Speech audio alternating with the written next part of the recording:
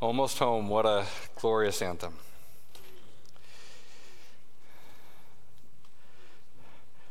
Now you got to be sure that we don't get 3/4 of the message and you're saying to yourself, he's almost done, he's almost done.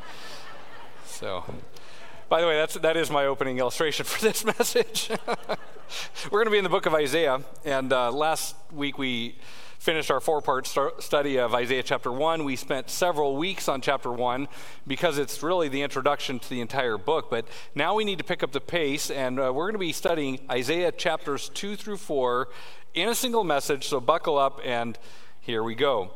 Isaiah chapter 2, verse 1 begins this way. It says, "The word which Isaiah the son of Amoz saw concerning Judah and Jerusalem." Now, that verse should sound familiar to you because it's almost identical to chapter 1, verse 1, which says the vision of Isaiah the son of Amoz concerning Judah and Jerusalem. And so Isaiah chapter 2, verse 1 marks the beginning of the second major section in the book. So chapter 1 is the introductory section, and now we are beginning the second major section in the book.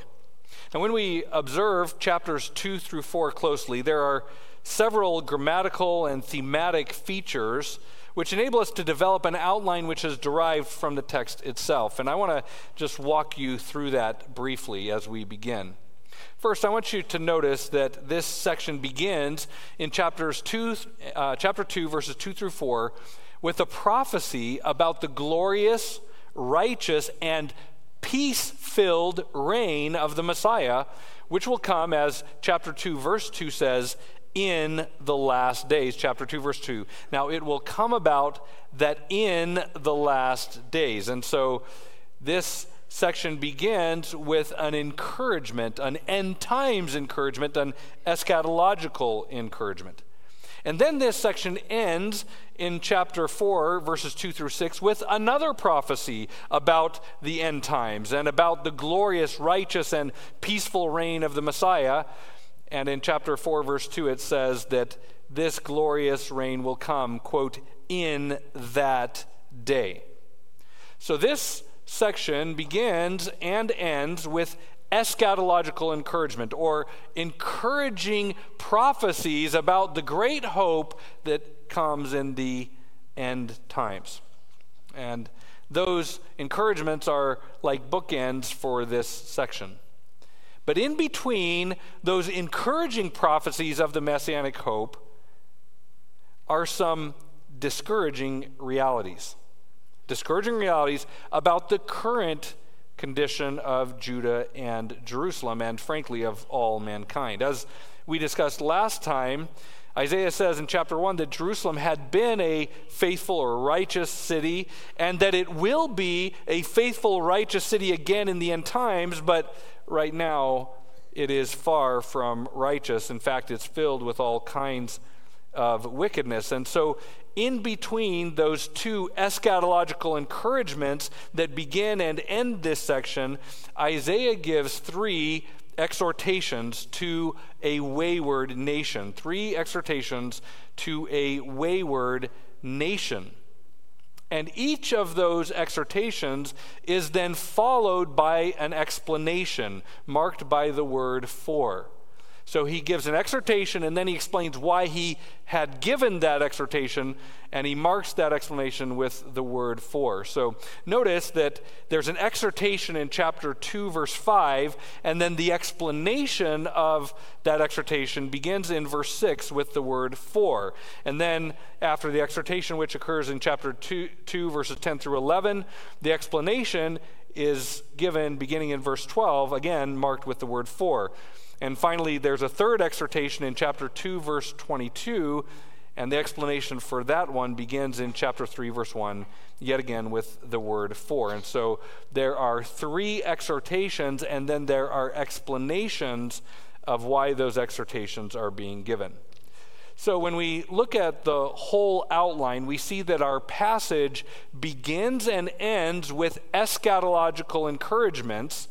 And then in between, there are 3 exhortations followed by explanations of why those exhortations are being given. And so we're going to see eschatological encouragement in chapter 2, verses 2 through 4, the first exhortation in chapter 2, verse 5, an explanation of that in chapter 2, verses 6 through 9, the second exhortation in chapter 2, verses 10 through 11, an explanation of that exhortation in chapter 2, verses 12 through 21, and then the third exhortation in chapter 2, verse 22, followed by two explanatory sections, the first in chapter 3, verses 1 through 15, and then an additional explanation that is added in chapter 3, verses 16, which continues all the way to chapter 4, verse 1. And then this section ends with a great final eschatological encouragement, eschatological hope, end times hope in chapter 4, verses 2 through 6.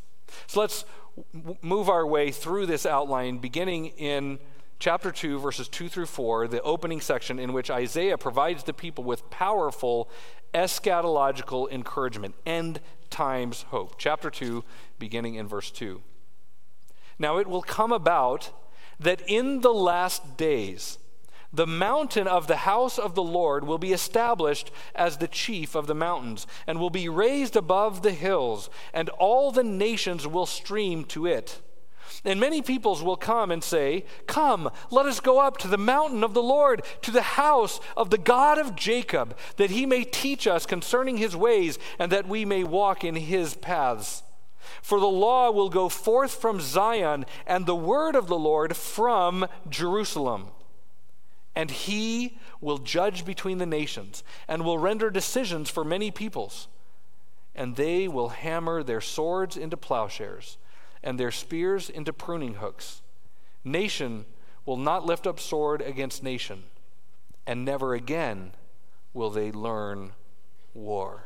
This is eschatological encouragement. This is end times hope.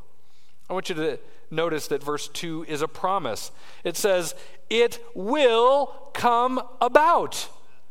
It will come about. This is a promise. And notice when the promise comes about. It says it will come about in the last days. The fulfillment of this promise is still future.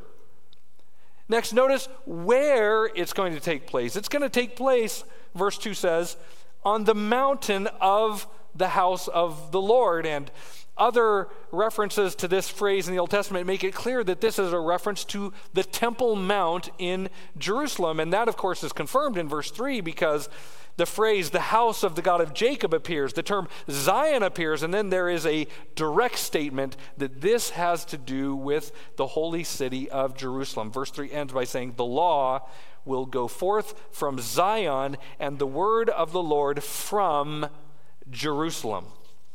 Now, when I read passages like this, it's hard for me to understand how our dear amillennial brothers and sisters in Christ can miss the fact that numerous Old Testament passages repeatedly and clearly and unmistakably prophesy a future for Israel and a literal reign of Jesus the Messiah from Jerusalem in fulfillment of the Davidic covenant.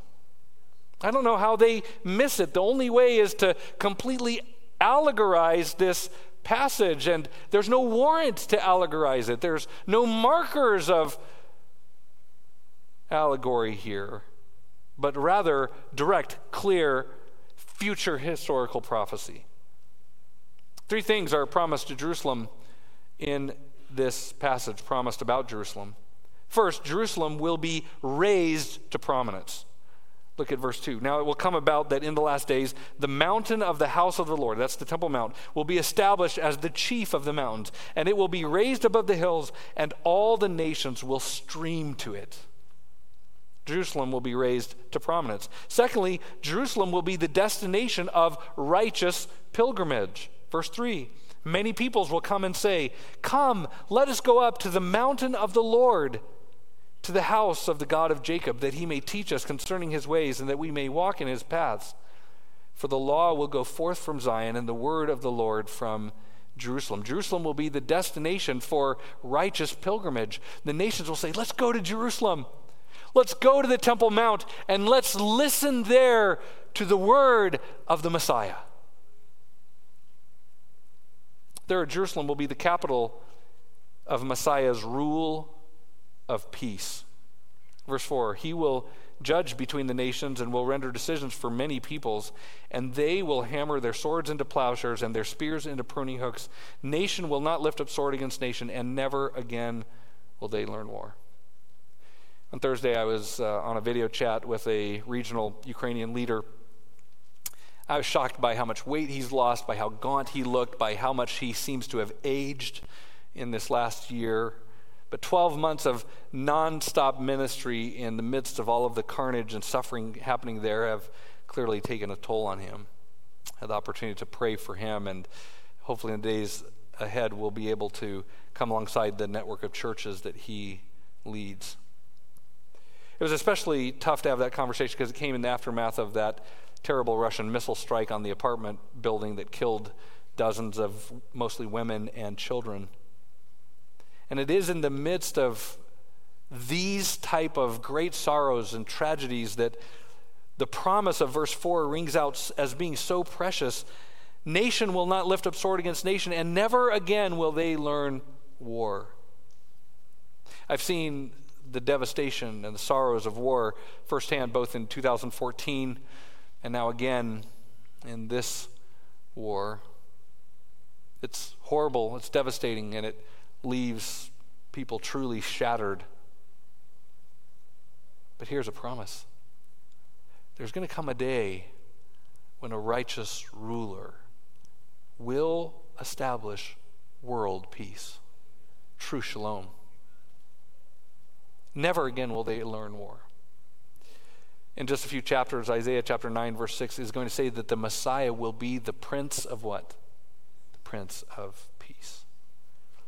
When he returns, he will bring the world peace that we have failed to achieve over and over and over again. We can sing all the sappy songs we want. We can hold hands and sway. We can do all of the conferences and all of the treaties and all of that, and mankind will always shed blood until the Prince of Peace comes.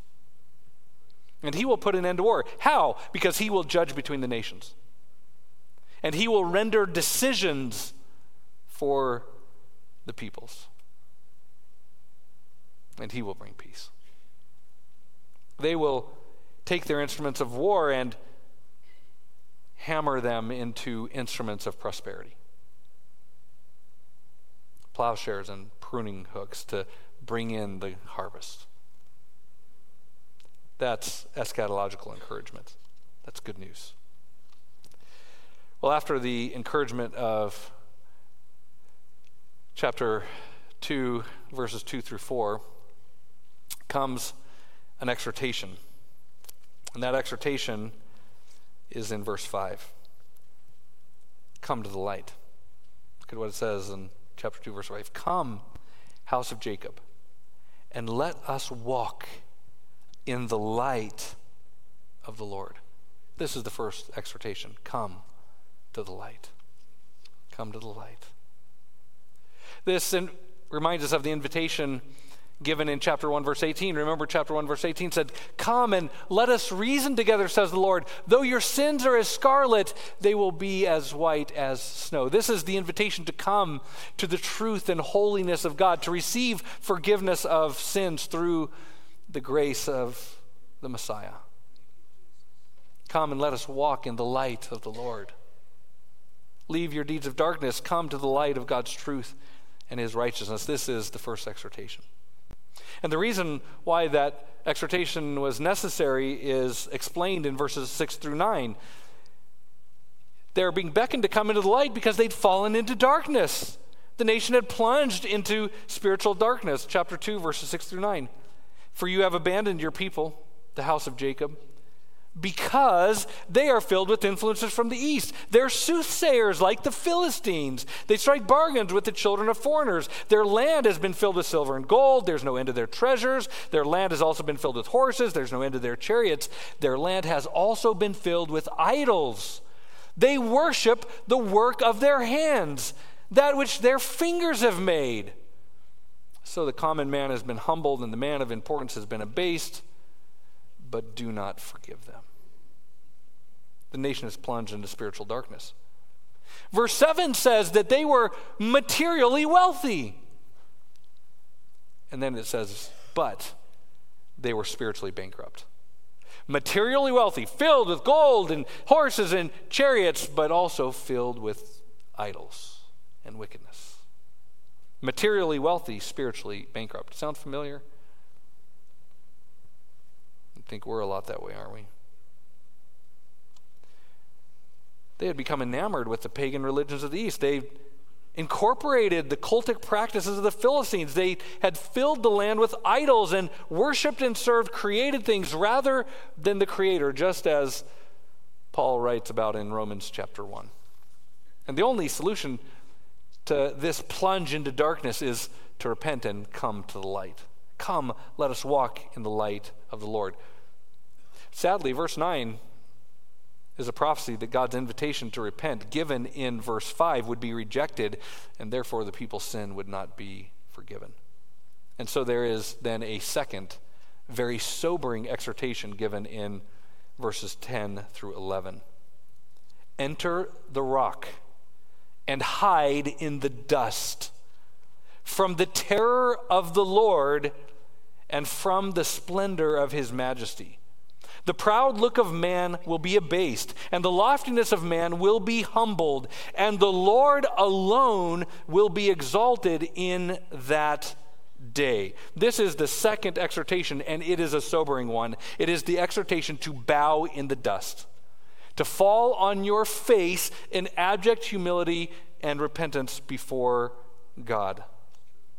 I want you to notice the contrast between the first exhortation and the second one. The first invitation is very positive. Come to the light. But once that exhortation is refused, now comes a much more sobering, more hard, more warning exhortation.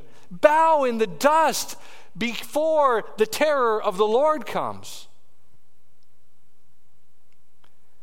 If you reject the invitation to come and let us reason together so that your sins, though like scarlet, may be white as snow, if you reject the invitation to come to the light of the Lord, then the Lord will warn you, fall on your face, bury your face in the dust of the ground, because the terror of the Lord is coming.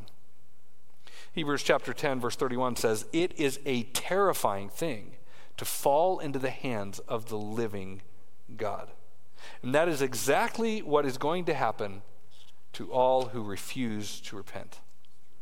The wrath of God is coming like the blade of a mower that cuts down the weed which is sticking out over the grass. The proud look of man will be abased, and the loftiness of man will be humbled. Man's pride will be cut down. And that will be the result if you refuse to repent. And so the exhortation here is to humble yourself so that you don't have to be humbled by God. Isaiah is exhorting them, throw yourself face down on the rocks. Bury your face in the dust before the terror of the Lord comes and cuts you down. A day is coming in which the proud will be humbled, and only one name will be exalted.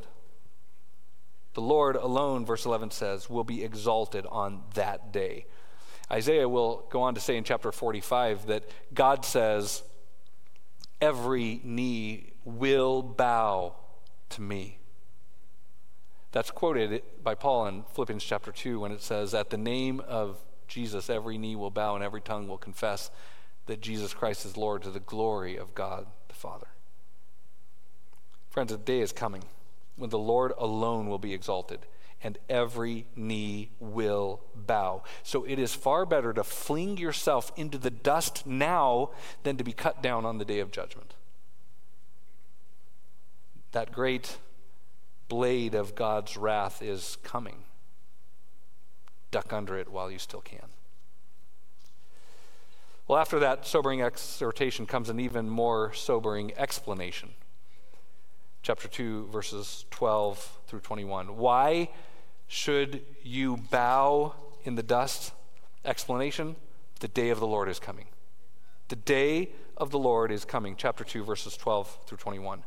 For the Lord of hosts will have a day against everyone who is proud and lofty, and against everyone who is lifted up, that he may be abased. And it will be against all the cedars of Lebanon that are lofty and lifted up, against all the oaks of Bashan, against all the lofty mountains, against all the hills that are lifted up, against every high tower, every fortified wall, against all the ships of Tarshish, and against all the beautiful craft. The pride of man will be humbled, and the loftiness of men will be abased, and the Lord alone will be exalted in that day. But the idols will completely vanish. Men will go into caves of the rocks and into holes of the ground before the terror of the Lord and the splendor of his majesty, when he arises to make the earth tremble.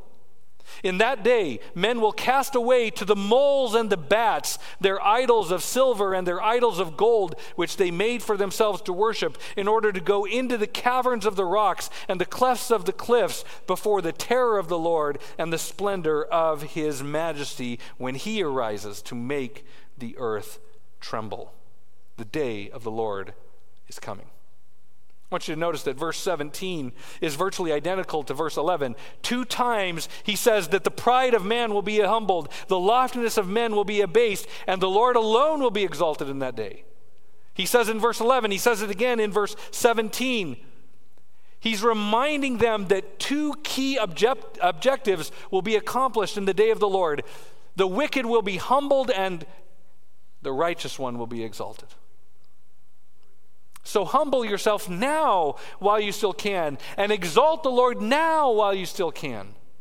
Don't wait until the day, because on that day, at that appointed day, the day that is coming, if you have not humbled yourself, you will be humbled. I want you also to notice that verse 10, verse 19, and verse 21 all contain an identical phrase. The terror of the Lord and the splendor of his majesty. The terror of the Lord and the splendor of his majesty. The terror of the Lord and the splendor of his majesty. 3 times. 3 times we're reminded to flee from the terror of the Lord and to hide ourselves from the splendor of his majesty. Friends, God is not someone to be trifled with. He is someone to be terrified of. Now, what I just said goes against the grain of 99% of modern preaching. In our day, even amongst Christians, it's virtually unheard of for someone to talk about fearing God, especially not to talk about it as being a good thing.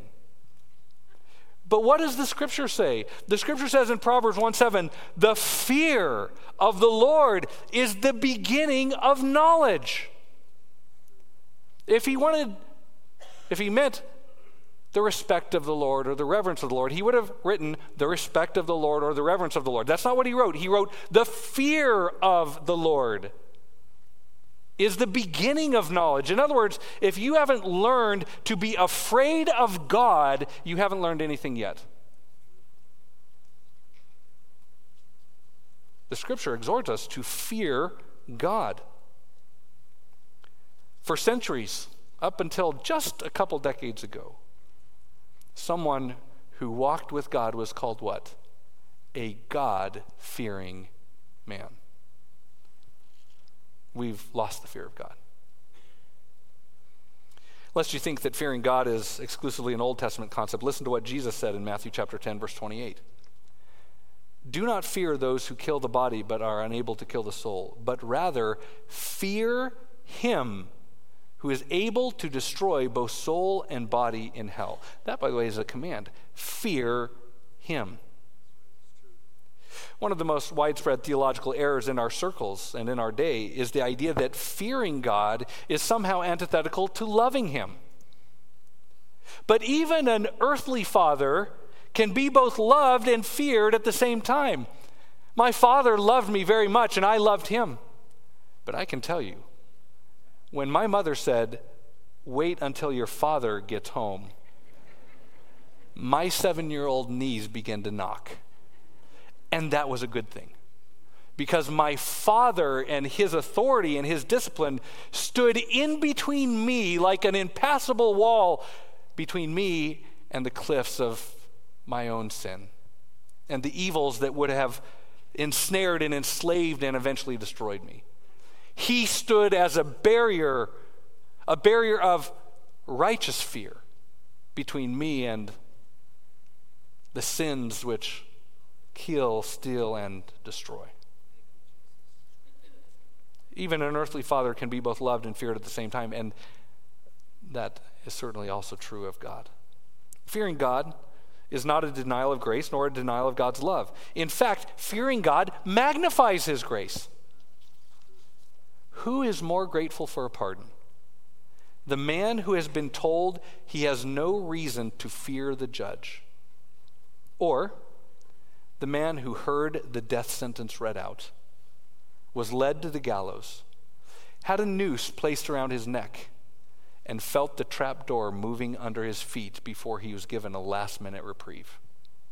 Who is more grateful for the pardon? The one who never feared, or the one who trembled as he felt the trap door under his feet begin to shake? Who loves the Savior more? The one with no understanding of the terror of the Lord and the splendor of his majesty? Or the one who knows what's written in the book of Hebrews chapter 10 verse 31, that it is a terrifying thing to fall into the hands of the living God, and who knows what Hebrews 12:29 says when it says, our God is a consuming fire? Who loves the Savior more? The one who has never feared, or the one who has feared and been granted grace? Beloved, there's a reason why the Great Awakening was not sparked by a sermon called God Loves You Because You're So Special. The Great Awakening in this country was not sparked by a sermon called God Loves You Because You're So Special. It was sparked by a sermon called Sinners in the Hands of an Angry God by Jonathan Edwards. Why was that sermon so much more powerful than the trite things that are preached today? Well, Jesus explains it in Luke chapter 7, verse 47, when he said, he who is forgiven little loves little. He who is forgiven loves little. Who is forgiven little loves little.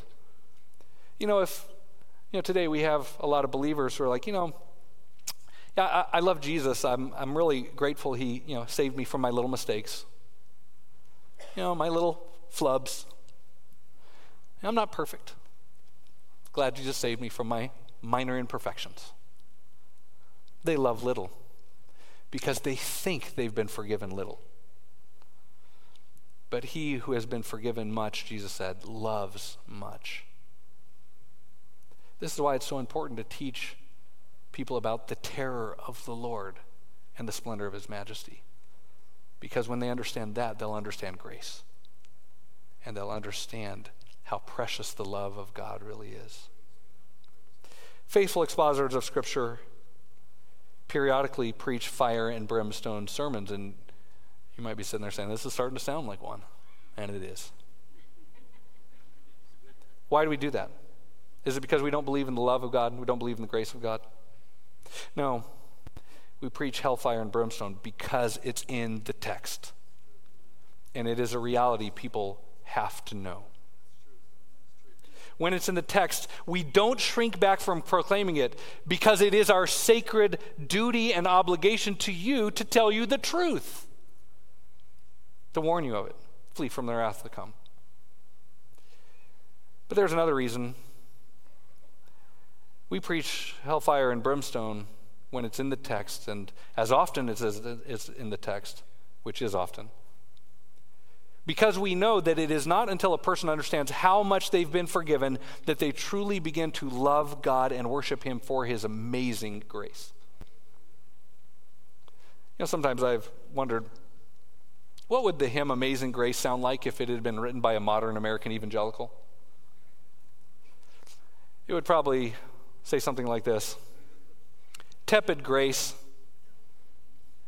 how bland the sound that lifted the self-esteem of a person as special as me.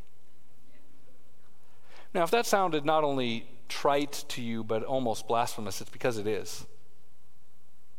Grace is amazing because it saved a wretch like me and like you.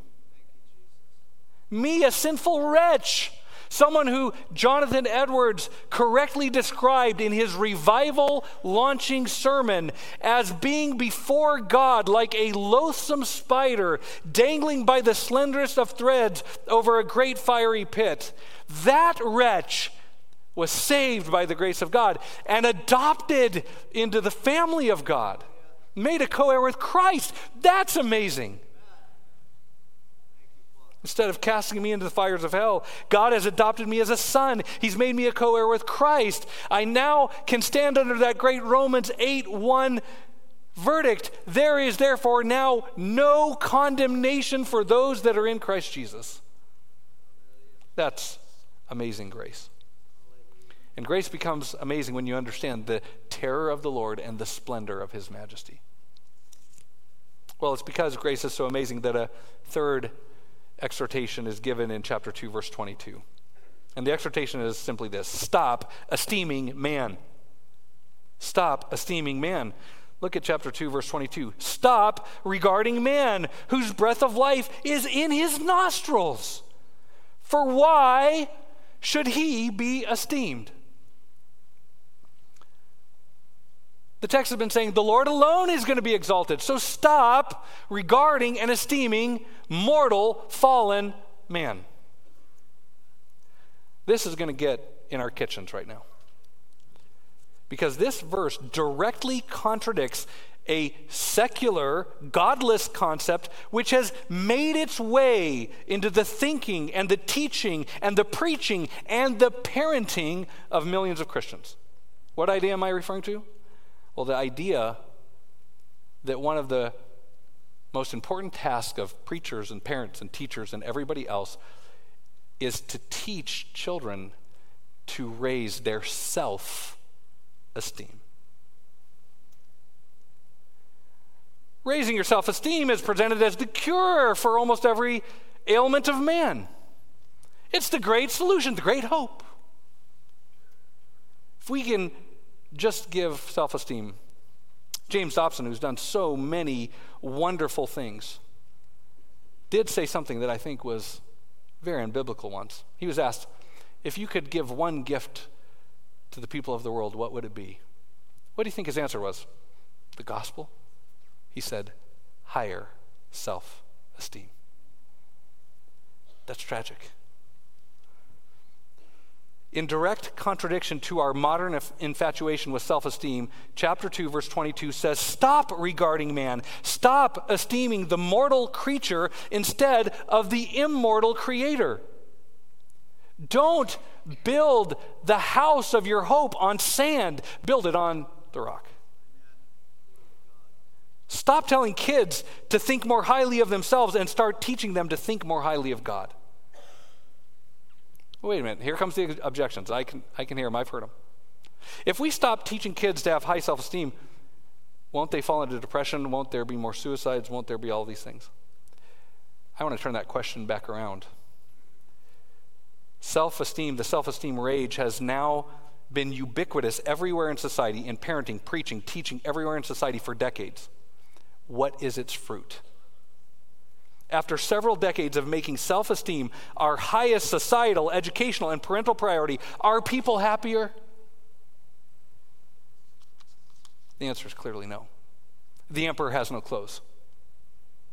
The self-esteem model of human happiness has clearly failed.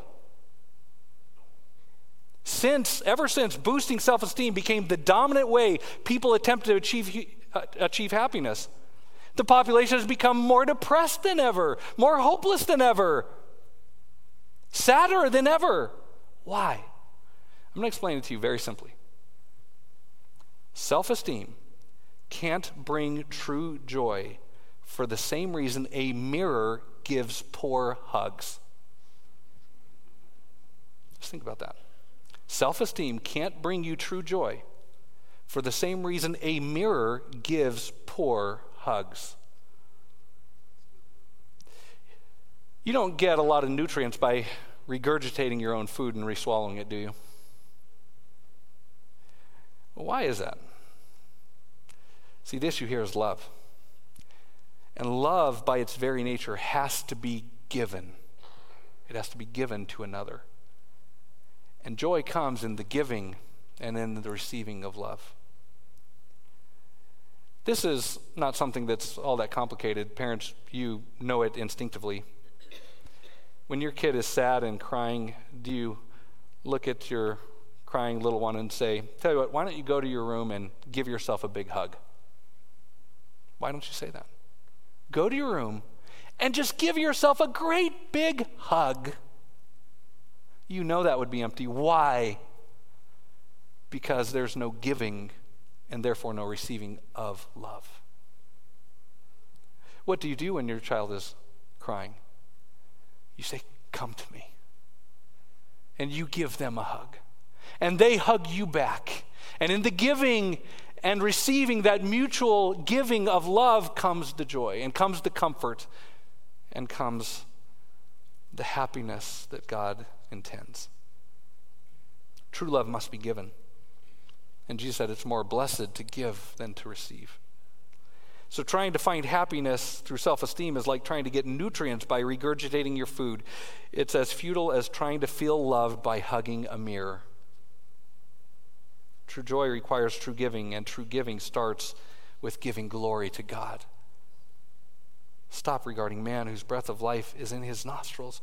Why should he be esteemed? Instead, what does the scripture say? Humble yourself before the Lord, and what? He will lift you up.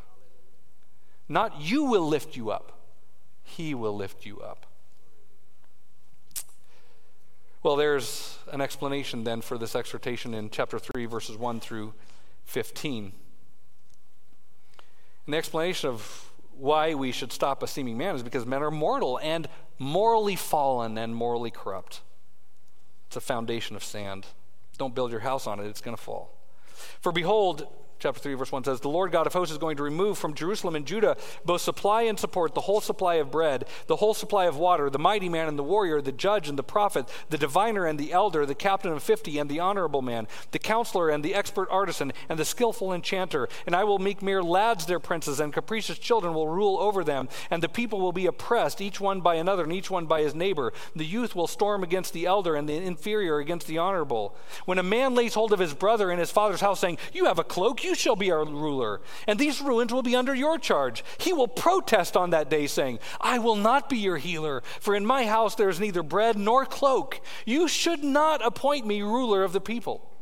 For Jerusalem has stumbled and Judah has fallen, because their speech and their actions are against the Lord, to rebel against his glorious presence. The expression of their faces bears witness against them, and they display their sin like Sodom. They do not even conceal it. Woe to them, for they have brought evil on themselves. Say to the righteous that it will go well with them, for they will eat the fruit of their actions. Woe to the wicked, it will go badly with him, for what he deserves will be done to him. O my people, their oppressors are children, and women rule over them. O my people, those who guide you lead you astray and confuse the direction of your paths. The Lord arises to contend and stands to judge the people. The Lord enters into judgment with the elders and the princes of his people. It is you who have devoured the vineyard. The plunder of the poor is in your houses. What do you mean by crushing my people and grinding the face of the poor? Declares the Lord God of hosts. This is an incredible explanation of why mankind is not to be esteemed. Notice that chapter 3, verse 1 begins with the phrase, the Lord God of hosts, and chapter 3, verse 15 ends with the same phrase, the Lord God of hosts. The Lord God of the heavenly armies is going to come and enter into judgment. It's coming. And even the mightiest of men, the most powerful of men, are utterly incapable of saving anyone. Men are mortal and fallen. Now, in chapter 3, verse 16, there's an additional explanation introduced. So normally there's one explanation section. This time there's a second one added, and it's indicated by a conjunction at the beginning of verse 16. And I wanted to point this out to you because the ESV, though they have a section break here based on this conjunction, don't do a good job of bringing out its meaning. In the New American Standard, New King James, it's a little clearer because chapter 3, verse 16 begins with the word moreover, or in addition.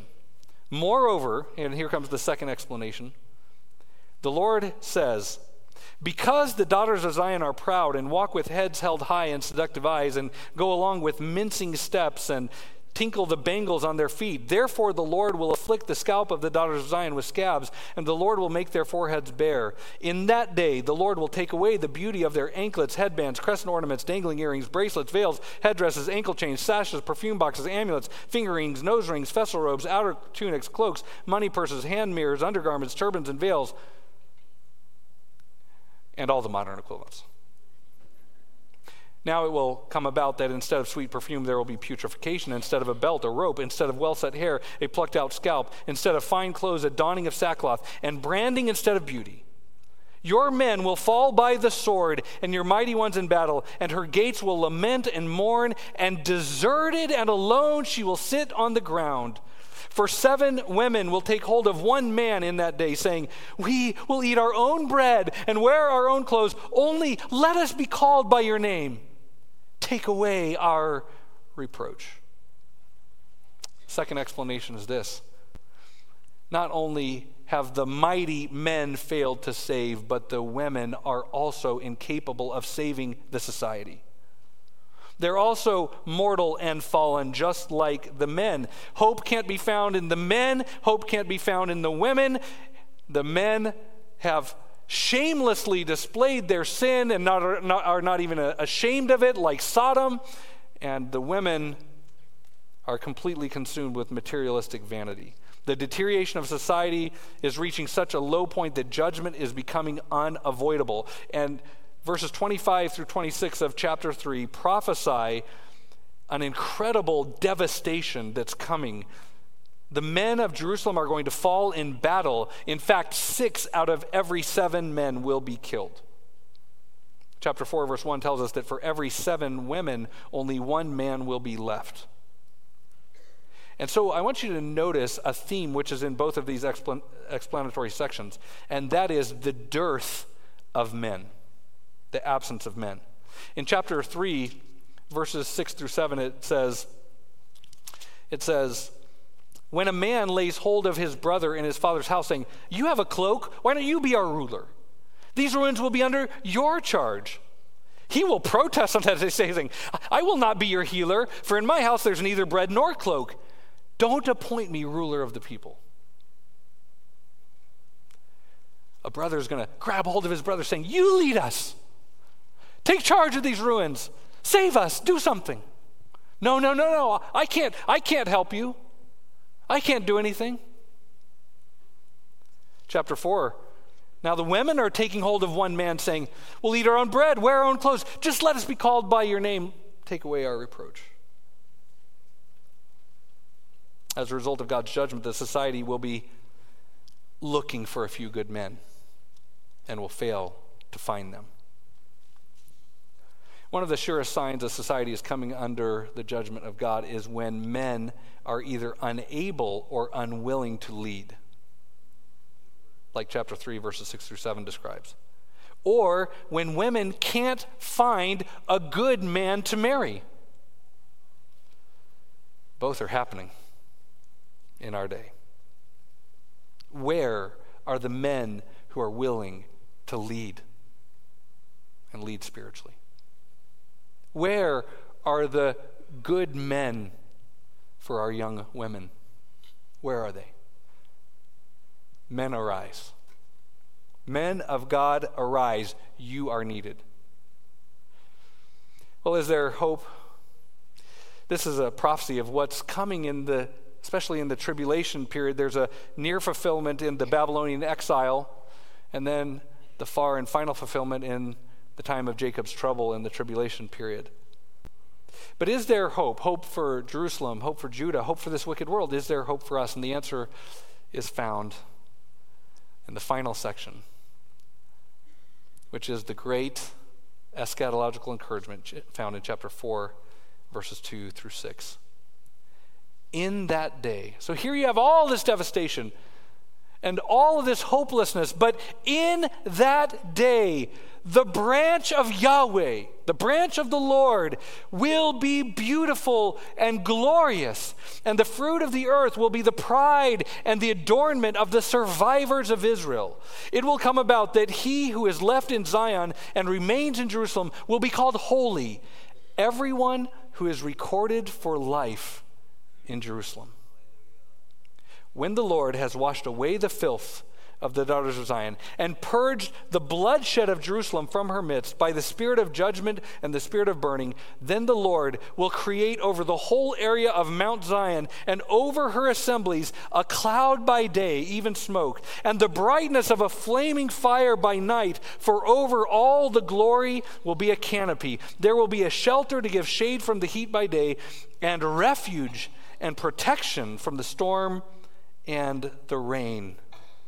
There is hope, and that hope is a person. It is the Messiah. It is the return of the Lord Jesus Christ, who here is called the branch of the Lord. And the sacred name of God appears here, literally the branch of Yahweh. Why does Isaiah use such a strange term for the Messiah, the branch of Yahweh? Well, first of all, this term has Trinitarian implications. A branch and a plant are of the same nature. So when the Messiah is called the branch of Yahweh, Isaiah is saying the Messiah is no mere mortal. He is God. He is the Son of God. In fact, in Isaiah chapter 9, verse 6, he says his name will be called Wonderful Counselor. What? Mighty God. The branch of Yahweh, that term has Trinitarian implications. But secondly, Isaiah uses this term to connect the meaning of this prophecy back to the Davidic covenant. He's connecting the coming of the Messiah to the fulfillment of the Davidic covenant. We don't have time to turn there, but let me just point to you for your own reading. 2 Samuel chapter 23, verses 1 through 5, which are David's last words. And in David's last words, he reflects on God's promise to him in the Davidic covenant. And he says at the end, this promised kingdom, he says, will it not grow? Won't this promise that God has given, won't he cause it to blossom and grow, to spring out and shoot up? What word does he use there? He uses samak, which is the verbal form of the word branch, which Isaiah uses in chapter 4, verse 2. Psalm 132, verses 17 through 18 also speaks of this. Quote, I will cause the horn of David to spring forth. That's samak, the same word as the word branch from Isaiah 4:2. I have prepared a lamp for my anointed, and this is the term for Messiah. His enemies I will clothe with shame, but upon himself his crown shall shine. The Messiah is also called the branch or the root in Jeremiah, Ezekiel, Zechariah, in multiple passages. And so it is this divine branch of Yahweh, this coming divine Messiah who will come from the line of David, and he will return to rule and reign, to render decisions, and he will create this kingdom of peace, in which the plowshares are, or the swords are beaten into plowshares, and they never again learn war. So in chapter 4, verses 2 through 6, we see a clear prophetic summary of the eschatological future. What's coming? What's coming, and the center here is Jerusalem and Judah. What's coming in the future in Jerusalem and Judea? Three things: a reckoning, a remnant, and a restoration. The day of reckoning will come. The remnant will be saved. And then the glorious restoration will come. Isaiah prophesies that a day of reckoning is coming in which the wrath of God is poured out on the unrepentant. This is reference to the tribulation period. And after the reckoning, there will be a remnant in Israel that has been saved and purified. Chapter 4, verse 2 says this, "In that day the branch of the Lord will be beautiful and glorious, and the fruit of the earth will be the pride and adornment of the survivors of Israel," the remnant. "It will come about that he who is left in Zion and remains in Jerusalem will be called holy, everyone who is recorded for life in Jerusalem. When the Lord has washed away the filth of the daughters of Zion and purged the bloodshed of Jerusalem from her midst by the spirit of judgment and the spirit of burning, then the Lord will create over the whole area of Mount Zion and over her assemblies a cloud by day, even smoke, the brightness of a flaming fire by night, for over all the glory will be a canopy." First reckoning, the salvation of the remnant, and then the great restoration of the Shekinah glory of God. Remember, Ezekiel had seen the Shekinah glory depart the temple, depart Jerusalem, and ascend to heaven. There is coming a day when Christ returns, and he will enter Jerusalem and take his place on the Temple Mount, and the Shekinah glory of God will cover the mount, the Temple Mount, and over all of Jerusalem. And the pillar of fire, the same one that led the nation of Israel out of Egypt, and that cloud will be there, and the glory of the Lord will be there. And Isaiah says it will be beautiful and glorious. That's our eschatological hope. God's going to keep all his promises, including his promises to Israel and to Jerusalem. Well, what's the application for us?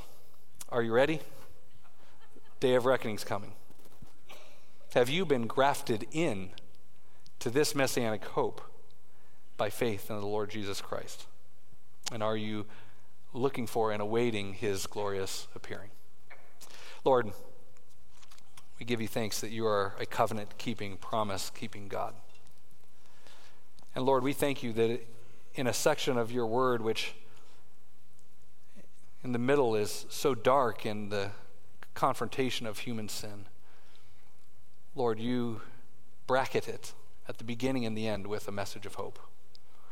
May our hearts take hold of the hope brought to us by the gospel of Jesus the Messiah, who died for us, rose from the dead, ascended to heaven, is seated at your right hand, awaiting for his enemies to be made a footstool for his feet, but will come again soon to rule and reign, fulfilling the Davidic covenant from Jerusalem and bringing that long-awaited and much prayed-for world peace. We give you praise that all these things are coming, and that we have this hope in Jesus' name. Amen. Well, in a